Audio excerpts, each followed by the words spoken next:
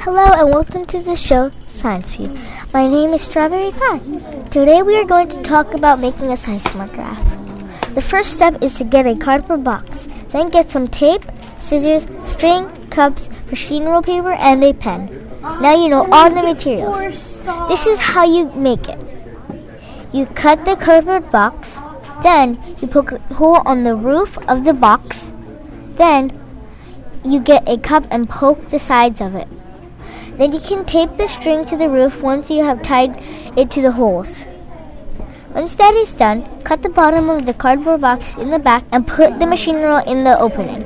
Oh, I almost forgot to tell you that you need to add rocks to the cup. Now you are ready to test. Well, that was a fun day with you, and I'll see you next time on Science View.